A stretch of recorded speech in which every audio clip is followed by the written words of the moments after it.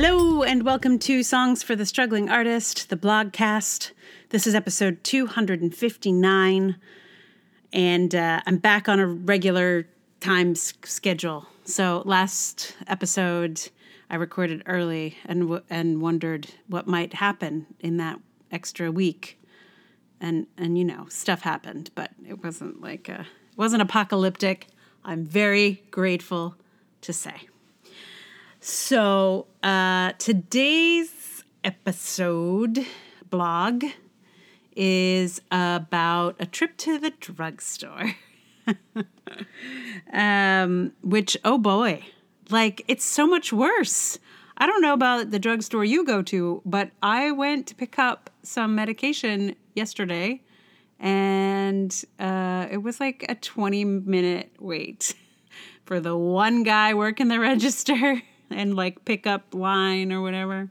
They had only one pharmacist. Oh, it's yikes. I think perhaps they need to pay their employees a bit more to hire more people, is what I think.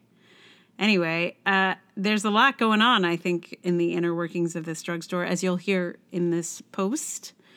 So it is called They Locked Up the Toothpaste. While she attempted to scrape the anti-theft sticker off my shampoo, the cashier at my pharmacy told me that there'd been a big shampoo heist. She figured they were selling the expensive stuff for double the price out on the street. Gotta watch out for that hot shampoo. But I get it. The expensive stuff is very expensive and worth it, unfortunately. I asked her if they'd also had a toothpaste heist, because I'd noticed that they'd locked up all the toothpastes. Oh yeah, she said, they hit it hard. I can't stop thinking about this, because toothpaste is expensive, sure, at least more expensive than it should be. But it's not so expensive as to have a black market value. Toothpaste is the kind of expensive you don't notice at all if you have money. You just throw it in your basket and forget about it. But if you're struggling, toothpaste is the kind of expensive where you kind of can't believe it. You think about all the other things you could get for that $6, like lunch, for example. If people are stealing toothpaste, the most likely explanation is that they're poor and they want to keep their teeth clean. It is a sign of people trying to retain some dignity in a difficult situation. A toothpaste heist strikes me as being a sign of a deteriorating economic state. I'd be curious to know if toothpaste was a kind of economic indicator, like they talk about on the Planet Money podcast. A small thing that reveals the truth about the bigger picture. Feels like an indicator to me. Because I've worked with a fair number of economically disadvantaged people, and there are some things folks end up scrimping on that you wouldn't think of if it weren't your struggle. I had a student who got teased all the time by his fellow middle school students about smelling bad. When his classroom teacher investigated, she discovered that his folks were trying to save money on laundry detergent. Laundry detergent might also be an indicator, come to think of it. But that kid's teeth were brushed. Having the toothpaste locked up feels almost apocalyptic, especially now, here at the other side of the first metaphorical pandemic earthquake. We got through the last year, and now we're getting vaxxed, and things are opening back up. But it's still so bad for folks that they have to steal toothpaste. They've stolen so much toothpaste that the pharmacy has started treating it like expensive shampoo. But even worse than the shampoo, because it's behind glass, not just slapped with an alarm-triggering sticker. I don't run a retail business. So clearly, I don't know. But it seems like if I ran a place and the people were stealing toothpaste, I might just accept that as the kind of loss that benefits the people of the neighborhood I have my store in, and not worry too much about it. But these folks decided to lock it up, which strikes me as kind of dumb. I have bought toothpaste at at this pharmacy before. But now that it's locked up, rather than go through the trouble of finding someone to get a key and open it for me, I'll just grab some from one of the many other places nearby that don't put their toothpaste behind glass. It's just easier. And, maybe even more importantly, I feel better about those places and their attitude toward the poor of our neighborhood. I feel the same about the stores that have racist practices like this. There are businesses that lock up their hair products for black people and not their equally expensive products for white people. I don't go to those businesses because they make their racism plain on their shelves. And this feels like a similar kind of vibe. We don't really have a word for prejudice or discriminating against poor people, but it might be useful if we did. Maybe it's just raging capitalist, corporate tool, cruel economic essentialist. I don't know. But whatever the word is, my pharmacy has just revealed itself to be that by locking up the toothpaste. Hey, capitalists, don't lock up the toothpaste. Honestly, I'd rather pay more for toothpaste to help get some for those who are struggling. It's for the common good. So there's one fact in this that is a little bit blurry, which is at the beginning, I say I was buying shampoo, but it was actually conditioner. But conditioner just doesn't have the same zing as shampoo, especially in a heist.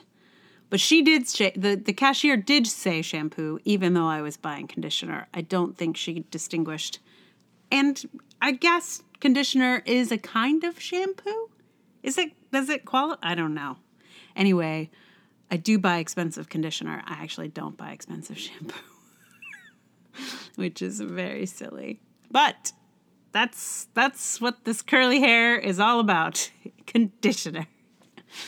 So that is, I felt I needed to confess that there's one fact that is not quite a fact in this piece. Yes. So I did not check when I was in there the other day whether they still had the toothpaste locked up. I should have. Next time I go, I'm gonna see. Hopefully they straightened out their brains on that subject. So for the song, there aren't any really great toothpaste tunes, to my knowledge. If you know one, please let me know. So I thought about songs that were kind of about the struggle, about poverty, about economics. I don't know. So I landed on Big Rock Candy Mountain, which is maybe not obvious. But it's the first song that I was like looking at a bunch of Woody Guthrie stuff, which would have absolutely been a good choice. He does have quite a few songs about, being on the road and struggling and all of that stuff. But Big Rock Candy Mountain popped out at me because it is a hobo song. And there's a way where I'm really interested in hobo culture because there's a kind of romantic quality that now, at least, sort of surrounds hobo life. And this song was written in the late 1800s by a guy who seems to have had some actual real, experience of the hobo experience. And what I appreciate about it is that it sounds like such a hard life. Like it must have been so hard.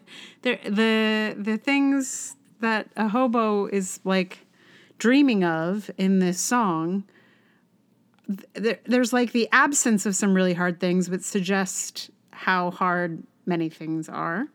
And the things that are like positive, I mean, some of them are just silly and fun, but others are like, he doesn't dream of like a bed to sleep in. He dreams of a barn full of hay. Like it's he's not asking for a lot. You know what I mean? It's like, I would like to not get beaten and sleep in some nice hay. That's kind of it. I mean, sure, a lake full of whiskey sounds nice too, but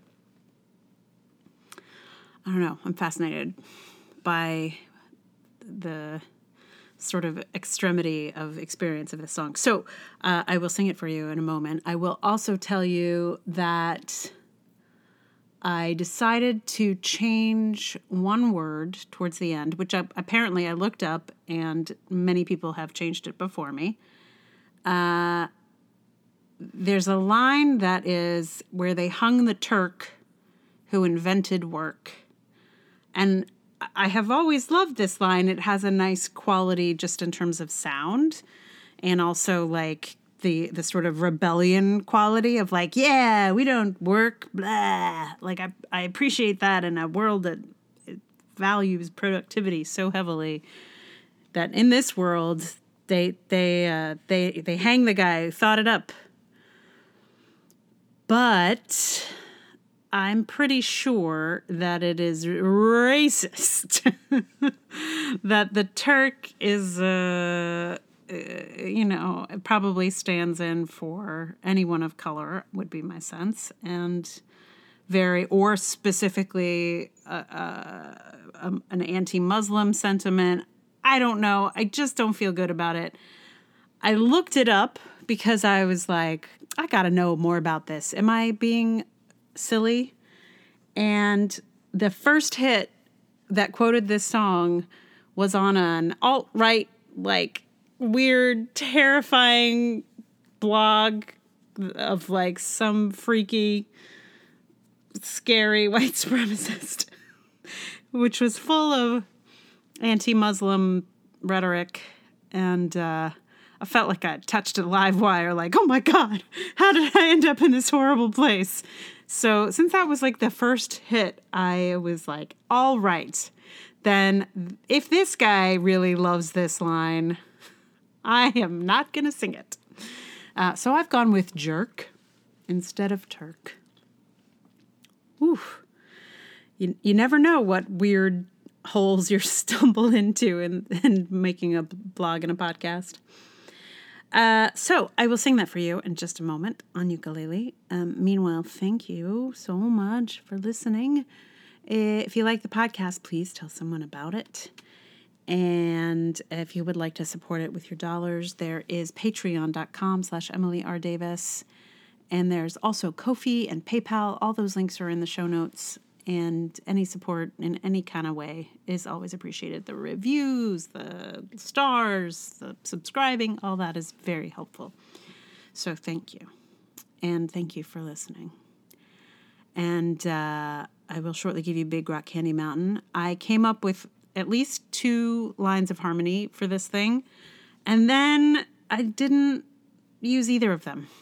So I feel like if I were to do it, I would like to do it with other people. Like, just feels like a collective. Like somehow I didn't feel like I wanted to hear multiple voices on this one. So it's just the melody.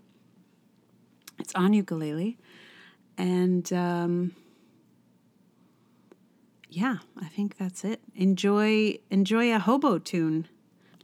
Big Rock Candy Mountains by Harry McClintock. One evening as the sun went down and the jungle fire was burning, down the track came a hobo hiking and he said, boys, I'm not turning. I'm headed for a land that's far away beside the crystal fountain. So come with me, we'll go and see the Big Rock Candy Mountains.